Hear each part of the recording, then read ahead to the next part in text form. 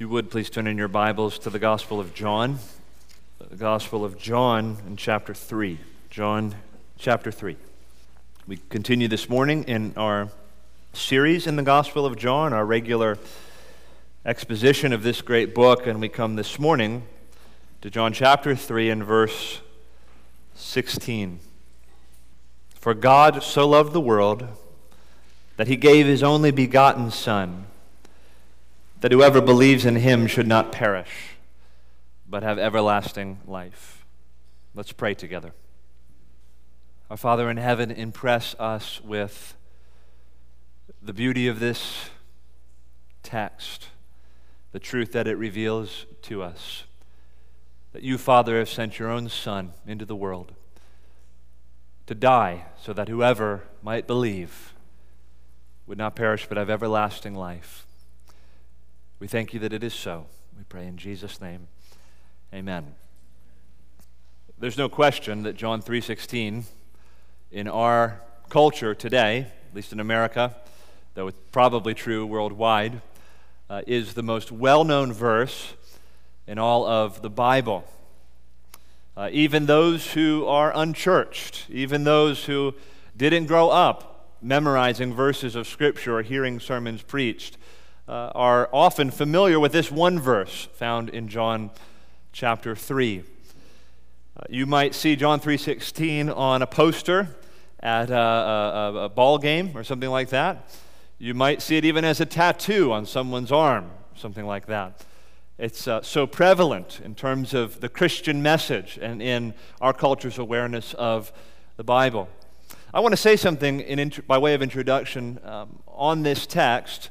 First of all, to those of you who are outside of Christ and maybe don't have a church background and aren't familiar with more of the finer points of Christianity. If this were your first exposure to Christianity today, I don't think that there is a better verse in the Bible that we could consider together. If I could take you through one verse, I'd love to take you through more than one verse, but if I could only take you through one verse, I would go to this text in John chapter 3 and verse 16. What I want you to know today is that the message of this verse is at the center of the Christian message. Of course, there's more we could convey to you about what Christianity is about and what Christianity teaches, but John 3:16 is at the very center of the message of Christianity, of the gospel of Jesus Christ. So this morning, if this is one of your first exposures to Christianity, well, then you picked a good day to be here, because we will consider this morning the very essence of our faith. The second thing I want to say by way of introduction is to those who are very familiar with John 3:16. You grew up reciting the verse as a kid. You've heard plenty of sermons on John 3:16. Perhaps you even quote it often. Perhaps you have it on a coffee mug at home. The question might emerge, should John 3:16 receive such a place of priority and prominence in our faith? Certainly quoted more than any text of Scripture, but is it really at the heart of the Christian message? Aren't there other things that should receive more attention? And the simple answer to that question is no. There's nothing more important revealed in all of the Bible than what we have here in John 3:16. I want you to be clear unmistakably that what is communicated about God and his redemptive purposes in sending his Son Jesus Christ into the world, that the gospel might be freely offered to anyone who believes that they might have everlasting life, it's at the very essence of what we believe. And with you this morning, I hope to, if it's not your opinion, to persuade you of that opinion. More than that, I hope this morning to convey the ongoing significance of John 3:16 for the believer. This is not just a text we hear at the front end of our life in Christ to sort of get us in the door. This is the whole journey. John 3:16 has tremendous implications for every Christian in this room, for our pilgrimage through this world as followers of Jesus Christ, and we will consider that together this morning. But I'd like to open up John 3:16 to you this morning under three main headings. Three main headings to expound the meaning of this verse. First of all, we'll consider a great love. Secondly, a costly gift. And then thirdly, a free offer. What do we have in John 3:16? We have described a great love, a costly gift, and a free offer. So let's consider together first a great love. The verse opens with these words, "For God so loved the world that he gave his only begotten Son." I think we can see the greatness of God's love expressed in three ways in these words. We see, first of all, the unworthiness of love's object, the vastness of love's embrace, and thirdly, the greatness of love's provision. First of all, under a great love, consider the unworthiness of love's object. Who or what was the object of God's love in this verse? Who's the object? Who or what? God so loved the world.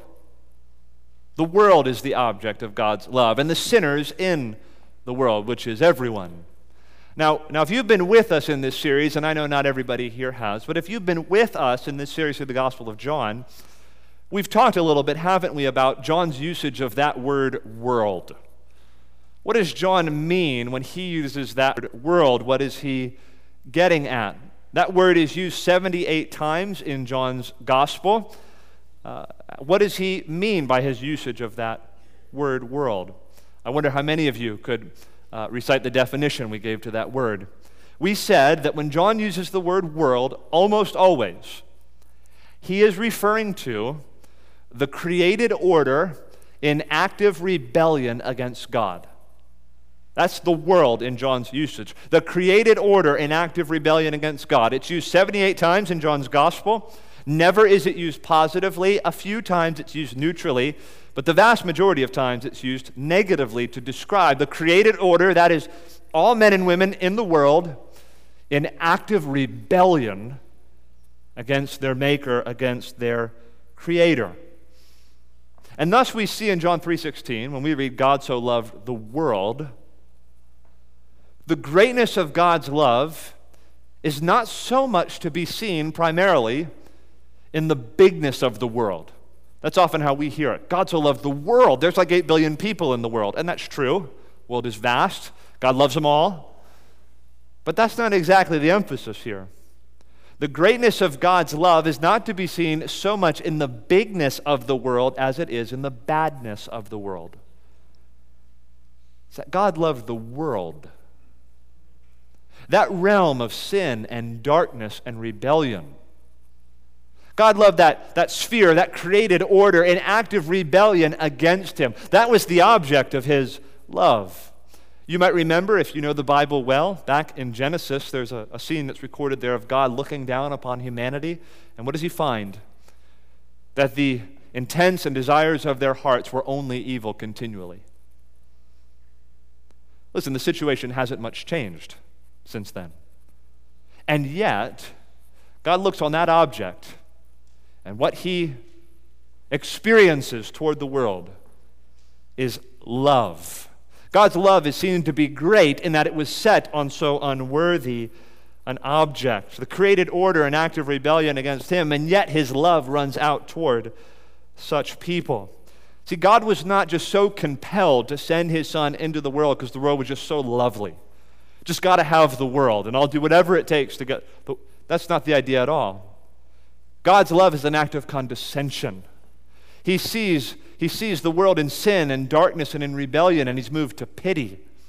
He's moved to compassion. He's moved to mercy, and his love runs out to unworthy objects in sin and in darkness. God's love is thus seen to be so great in that he loves so unworthy an object. But the second way in which God's love is seen to be great, consider with me the vastness of love's embrace. The unworthiness of love's object, secondly, the vastness of love's embrace. Like I said, the emphasis is certainly on the badness of the world, the evil of the world, the unworthiness of the world. But there still is something to be said about the bigness or the vastness of the world. God's love is seen to be, in John 3:16, more vast than one particular people group. God's love is set on a company much greater than a mere handful. He's not the God of the Jews only.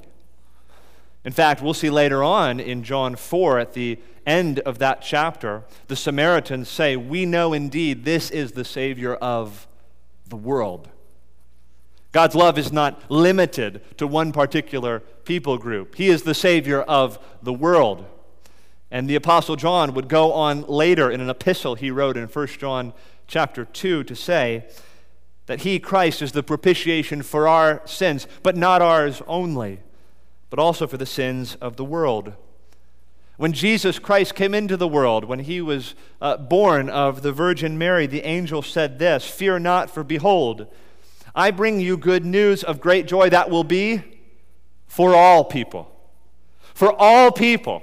It's not just going to be the Jews. It's not just going to be this household. The good news of Jesus Christ is for all people. And that's why we're getting ready to sing "Joy to the World." The Lord is come. Let earth receive her King. Let every heart prepare him room. And let heaven and nature sing. God's love is toward the world.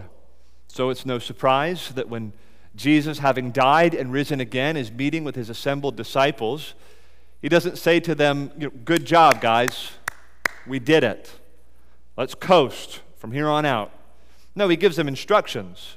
He says, "You're to go into the world and make disciples of all nations." And then you get to the book of Acts, which is a recording of the early events of the church's history. We read in Acts 1, verse 8, that God called his church to go into Judea and Samaria and to the uttermost parts of the world. Why? Because God loves the world. And God is winning for himself a people from every tribe, tongue, people, and nation. This message of John 3:16 is not limited to a small band of disciples.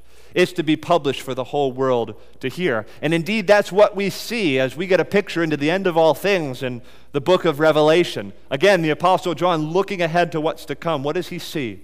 In Revelation 5, verse 9. He sees a great company singing to the Lamb. "Worthy are you to take the scrolls and to open its seals, for you were slain, and by your blood you ransomed a people from every tribe, every tongue, every people, and every nation." Because God so loved the world. We see the greatness of his love, not only in the unworthiness of love's object, but in the vastness of love's embrace. His love indeed encompasses the whole world. Now, don't misunderstand what I'm saying. Don't misunderstand the verses that I've referenced. John 3:16 and the other verses I've marshaled to make this point do not advocate for what's known as universalism. They don't teach that every single person ever born is saved from their sins. They don't teach that God saves all men and women without exception. But these verses do teach that God saves men and women without distinction.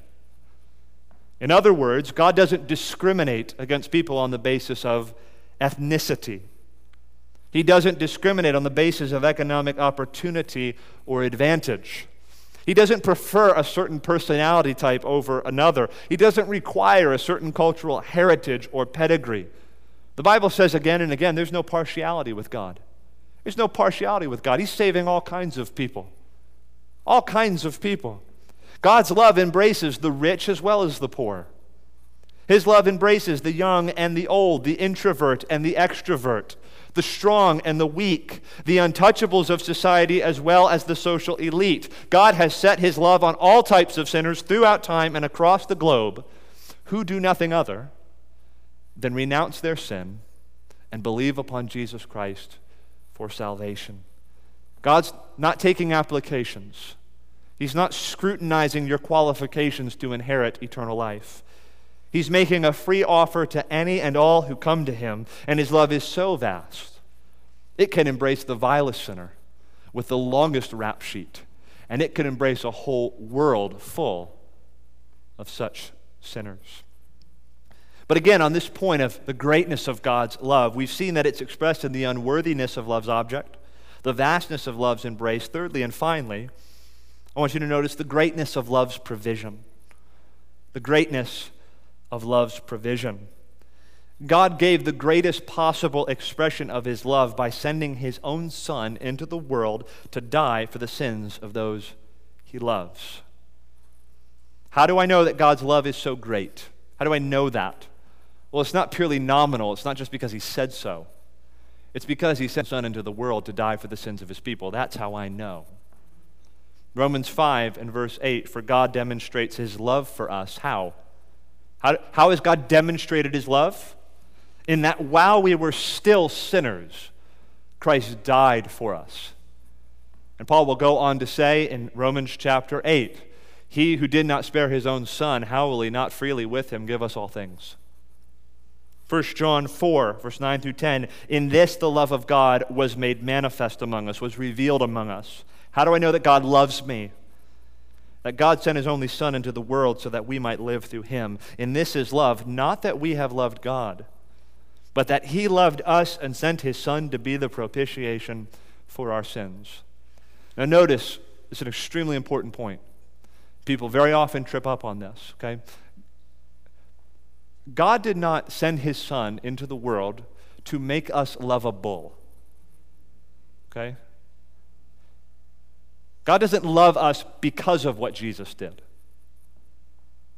Rather, Jesus came precisely in consequence of God's love. It's because he loved us.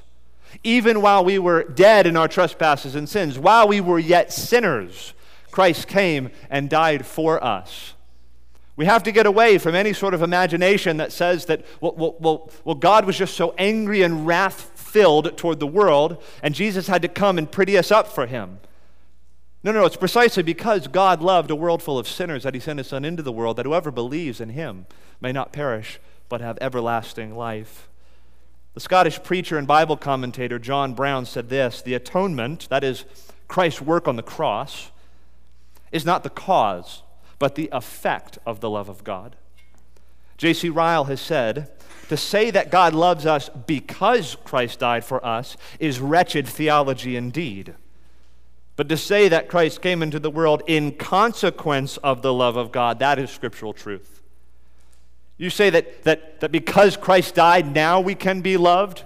If that's your argument, Ryle's saying that's wretched theology indeed. But if you say that Christ came precisely in consequence of God's love toward us, that's scriptural truth. You can take that to the bank. How do I know that God loves the world? Because he sent his Son. And how can you know that God loves you? I have no other argument. I need no other plea. It's enough that Jesus died and that he died for me. That's how you know God loves you. That he sent his Son into the world, that if you believe on him, you might have everlasting life. So we've considered together now a great love, the love contained in John 3:16. Now the second major point, consider with me a costly gift. Seen a great love, secondly, a costly gift. For God so loved the world that he gave his only begotten Son. Christ, Ryle says, is God the Father's gift to a lost and sinful world. He was given to be the Savior, the Redeemer, and the friend of sinners. And I want us to consider for just a moment just how costly it was for the Father to give his only Son. And we need not go outside the Gospel of John to establish this point. Again, if you've been with us, John chapter 1, the very first verses, what do we read there? In the beginning was the Word. The Word is a reference to Jesus Christ. So in the beginning was the Word was with God, and the Word was God, and the Word was in the beginning with God. Which means Jesus Christ, the Son of God, was with the Father in the beginning, in eternity past. I can't really even conceive of that. What does that mean? Well, at the very least, it means that there was this life that existed in the Godhead between the Father, Son, and Holy Spirit. It was an intimate kind of life, a self-reciprocating kind of life. And Jesus was there, the Son, with the Father in the beginning through all eternity past. Then we read John 1, verse 18, no one has ever seen God except the only God, that is Jesus Christ, who is in the bosom of the Father. He has made him known. He was in the bosom of the Father. He was at the Father's side. He was at a place of intimacy with the Father throughout all eternity. God's Son was in a place of intimacy with him, in the very bosom of the Father. Well, then we read, John chapter 10, verse 30, Jesus says, I and the Father are one. There's a oneness that exists in the relationship between Jesus and his Father. And then Jesus prays in John 17, verse 21, "You, Father, are in me, and I in you." So this one, this Jesus Christ, this Son who was with the Father in the beginning, who is in the bosom of the Father, who was one with the Father, and who was in the Father, and the Father was in him, this one was betrayed and maligned and beaten and crucified on a tree outside the city and was made a bloody spectacle, the object of the Father's wrath towards sin. It's a costly gift. God's own Son, who throughout eternity past was in the bosom of the Father, who was even one with the Father, who was in the Father and the Father was in him. This one is the gift that God gives to the world, and it is a costly gift. God poured out his wrath on his own Son. Isaiah 53 tells us it was the will of the Lord to crush him. It was the will of the Lord to crush him. Why? Was this cosmic child abuse? Was this divine sadism? No, it was the will of the Lord to crush him because of God's love for sinners. Which means the motivation of God's wrath poured out on his only begotten Son, Jesus Christ, was ultimately love. Love towards sinners like you and like me. Why does the Father pour out the cup of his wrath, full stop, on his Son? Because he loves sinners and wants to save them. Isaiah 53 does go on to say that. He was pierced for our transgressions. He was crushed for our iniquities. Upon him was the chastisement that brought us peace, and with his wounds we are healed. You ever consider that phrase, "with his wounds we are healed"? It's a peculiar phrase. It is that as Christ, the Son of God, is wounded, we're experiencing healing. His wounds have a healing effect on us, which means that when you see Jesus Christ in the Bible scourged by the Romans, and when you see him flogged by Pontius Pilate, and when you see the crown of thorns crash down upon his brow, and when you see him stumbling as he carries the weight of the cross, and when you see the nails driven into his hands and his feet, and when you hear his cry, my God, why have you forsaken me?" Remember that it's by those very wounds that you and I can be healed. Salvation comes through those wounds. Healing comes by those stripes.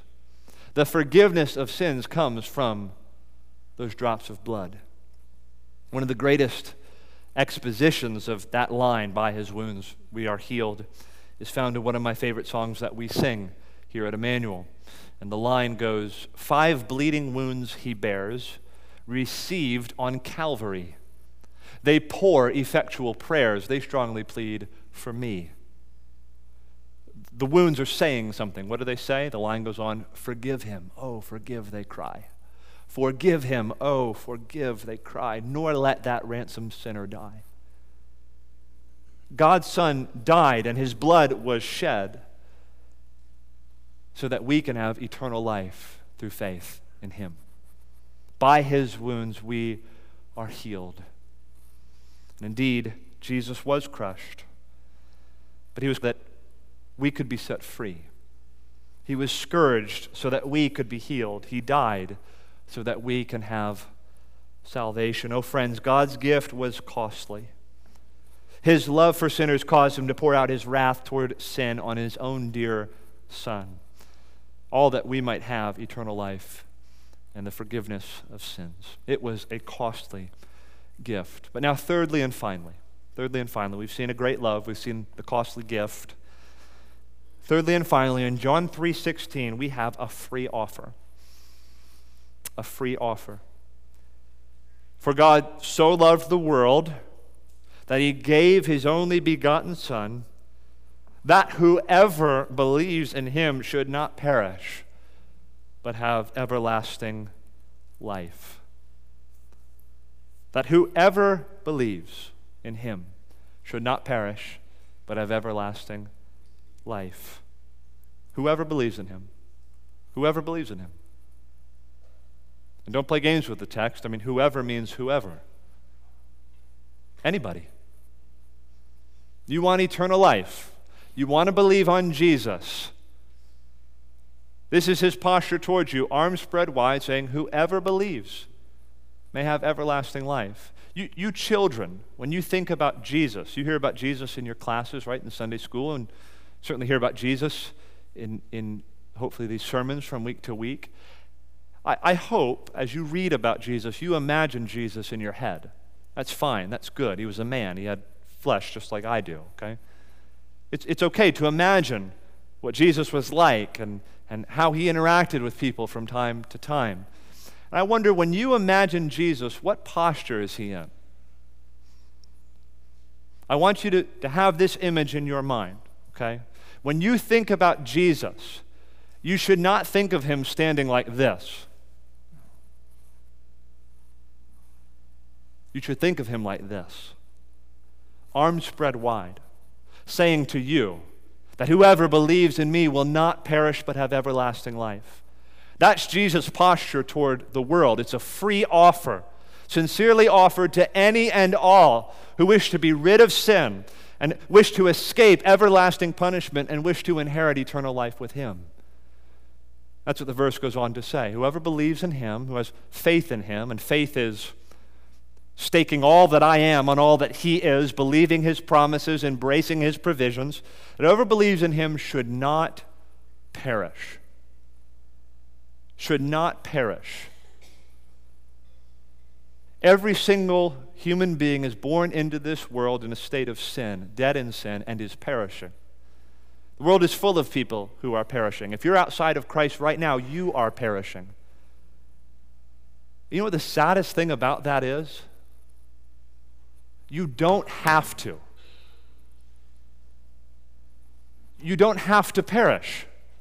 You are perishing if you're outside of Christ, but you don't have to.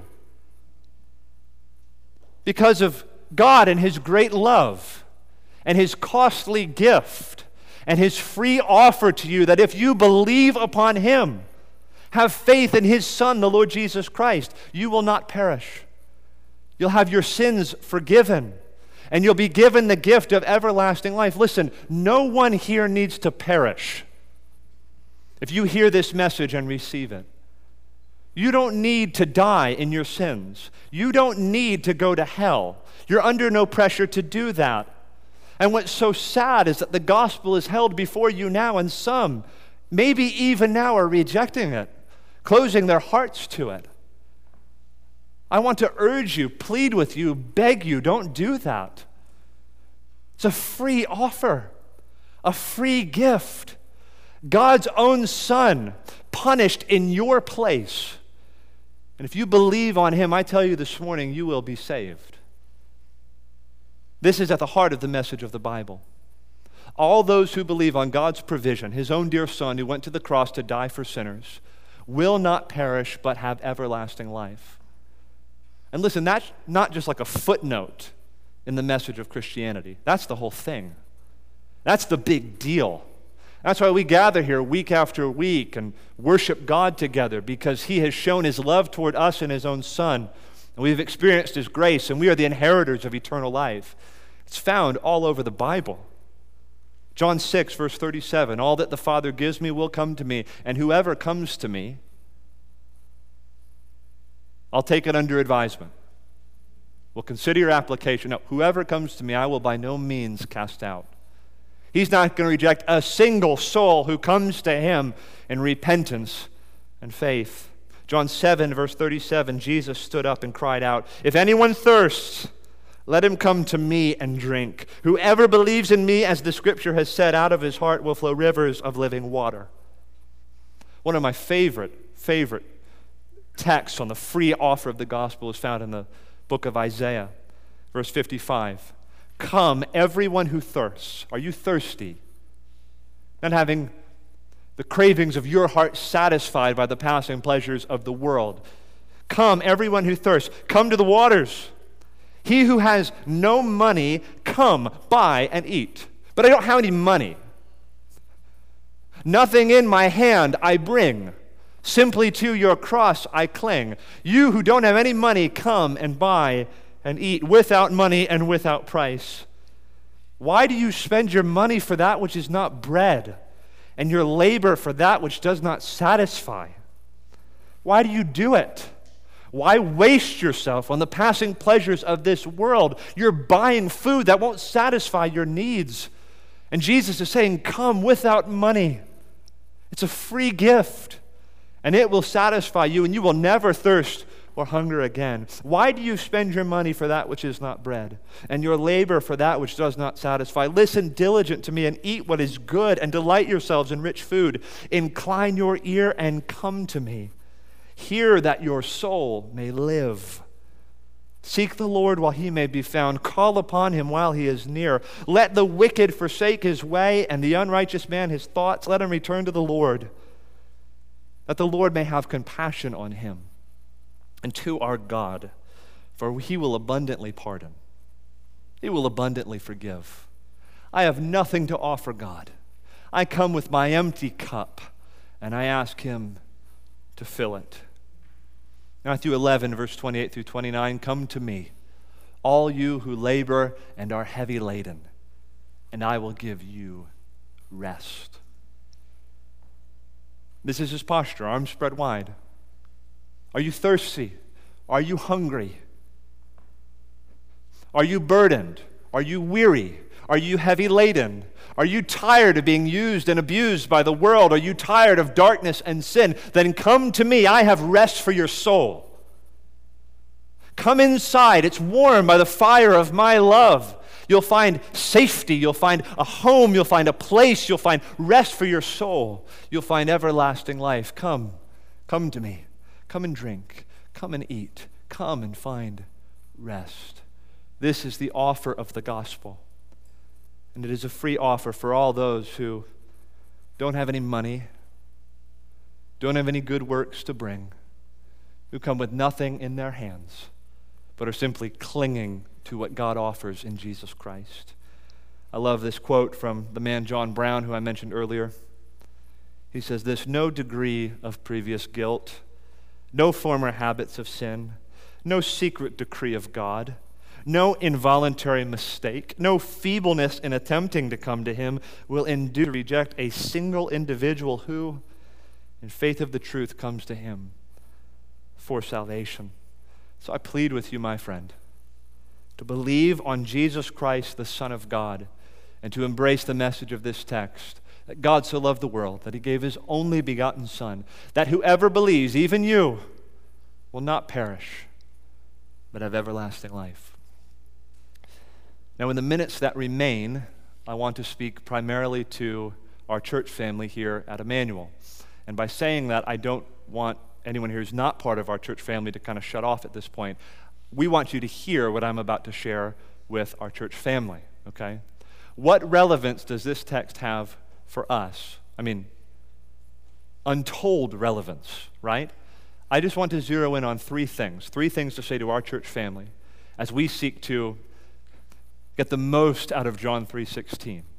For God so loved the world that he gave his only Son, that whoever believes in him will not perish, but have everlasting life. The first thing I wish to say to you is this: if God so loved the world, sinners in need of grace, how much more so ought we? How much more so ought we? See, God scaled the vast chasm between his perfections and his beauty and his holiness. And he scaled that chasm and condescended to vile sinners in need of grace. There's no chasm we have to scale. We're made of the same stuff they are. How much more so should we love them? Feel a sense of solidarity with sinners. We're sinners just like you in need of grace. I could tell you all about that. Our fundamental posture towards sinful people in rebellion against God who are outside of Christ, outside of his grace, outside of the church, ought to be love. We have no excuse to entertain in our hearts and to nurture a posture of judgment and self-righteousness toward those who are outside of Christ. That is utterly antithetical to the gospel of Jesus Christ. We who know what it is to be in sin and in darkness ought to be the most compassionate people in the world. We ought to love sinners. God so loved the world. How can we who have been shown his love and his grace not love sinners as well? And so I hope, brothers and sisters, that our hearts will run out to a lost and sinful generation and to a lost and sinful world. That we'll plead with God, like we won't just sing songs like the one we sung a moment ago, How Sweet and Awful. That we won't sing songs like that in some sort of a tacit way, but that we could say, Lord, we long to see your churches full, that all the chosen race may with one voice and heart and song sing thy redeeming grace. We want to plead with God, pity the nations, O our God. Restrain the earth to come. Send your victorious word abroad and use us if you would, and bring the strangers home.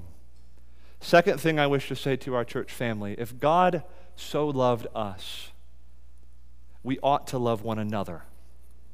That's a more narrow group now. I'm not talking about everyone in the world. We ought to love everyone in the world. Every single person you meet, you ought to love them. Now I'm talking about the special, peculiar love that is to be shown between brothers and sisters in the church. God demonstrates his love toward us in that while we were still sinners, Christ died for us, right? Behold, what manner of love the Father has given unto us, right? And then John goes on to say, let us love one another, for love is of God, and everyone who loves is born of God. He who does not love his brother or his sister doesn't know God, because God is love. Remember what we talked about last week? That which is born of flesh is flesh, that which is born of spirit is spirit, that which is born of a duck is a duck, that which is born of a dog is a dog. If you're born of God, you can't help but be like God, who is love. So you appreciate the logic, right? God is love. And he who does not love his brother or his sister does not know God, because God is love. Simply put, if you don't love your brothers and sisters in the church, you're not a Christian. Don't fool yourself. That posture that says, I'm okay with God, I'm okay with Jesus Christ, it's all the Christians I can't handle. You're not a Christian if that's your posture. You're going to hell if that's your posture. God is love. And everyone who is born of God loves. We ought to be full of love toward our brothers and sisters. What does it say to a lost and dying world? What does it say about the love of God if we do not love one another? Our love toward one another in the church should be our greatest sermon about God's love. And I hope as you think about your life in the church and your contribution to life in the church, at the very top of your priorities ought to be to maintain and to nurture and to steward love and unity among the congregation. These are my brothers and sisters, and my job is to love them, not in some sort of nominal token way, but love through differences, love through disagreements, the sort of love that covers a multitude of sins, loving when it's uncomfortable to love. That's when our faith is tested. Do we really love as God loves? Well, brothers and sisters, I hope you make it a top priority to steward and nurture love within this body of the church, because God has so loved us. And the ultimate vindication of God's love in our lives is that we have been transformed and become loving people. Third and final thing I wish to say to our church family. If John 3:16 is true, everyone in the world needs to know about this. Everyone in the world. He's the only provision. There's no salvation outside of Jesus Christ. The only Redeemer of God's elect is the Lord Jesus. There's no salvation outside of his name. And so I mean it. Everyone needs to hear about this message. And so what are we going to do? What can we do? I'm sure I don't have all the answers to that, but asking that question is a start. What can we do as a church family to see that this message is published not only in our church, not only in our zip code, not only in our city, but all over the world? Everyone must hear this message of the great love of God, the costly gift of his own dear Son, and the free offer that whoever believes should not perish, but have everlasting life. Let's pray together. Our Father, it's an unspeakable privilege to be the stewards of this gospel, to be your appointed heralds of this gospel. You've not given us a message of judgment and condemnation to proclaim, but a message of salvation and hope. Indeed, we do call the world to flee the wrath to come, but to flee into the arms of Jesus Christ, who is a Savior and a friend of sinners. Lord, we pray that every soul here would embrace him as such, a Savior for their sins, a Lord over their lives, one who can give rest and who can give life and who can give health and peace. Give that to each one through your Son, we pray. And Lord, please help us, show us how to publish this good news to everyone. We do say in sincerity of the truth and from the bottom of our hearts that we do long to see your churches full. We do plead with you to pity them. We do plead with you to constrain the earth to come so that more sinners can be pressed into the kingdom and that we might have the opportunity, even ourselves, not somebody else, but that even we might be able to compel some that they may come in to the wedding feast. So please, Lord, show us how to do that in the ways you've called us to. We pray in Jesus' name, amen.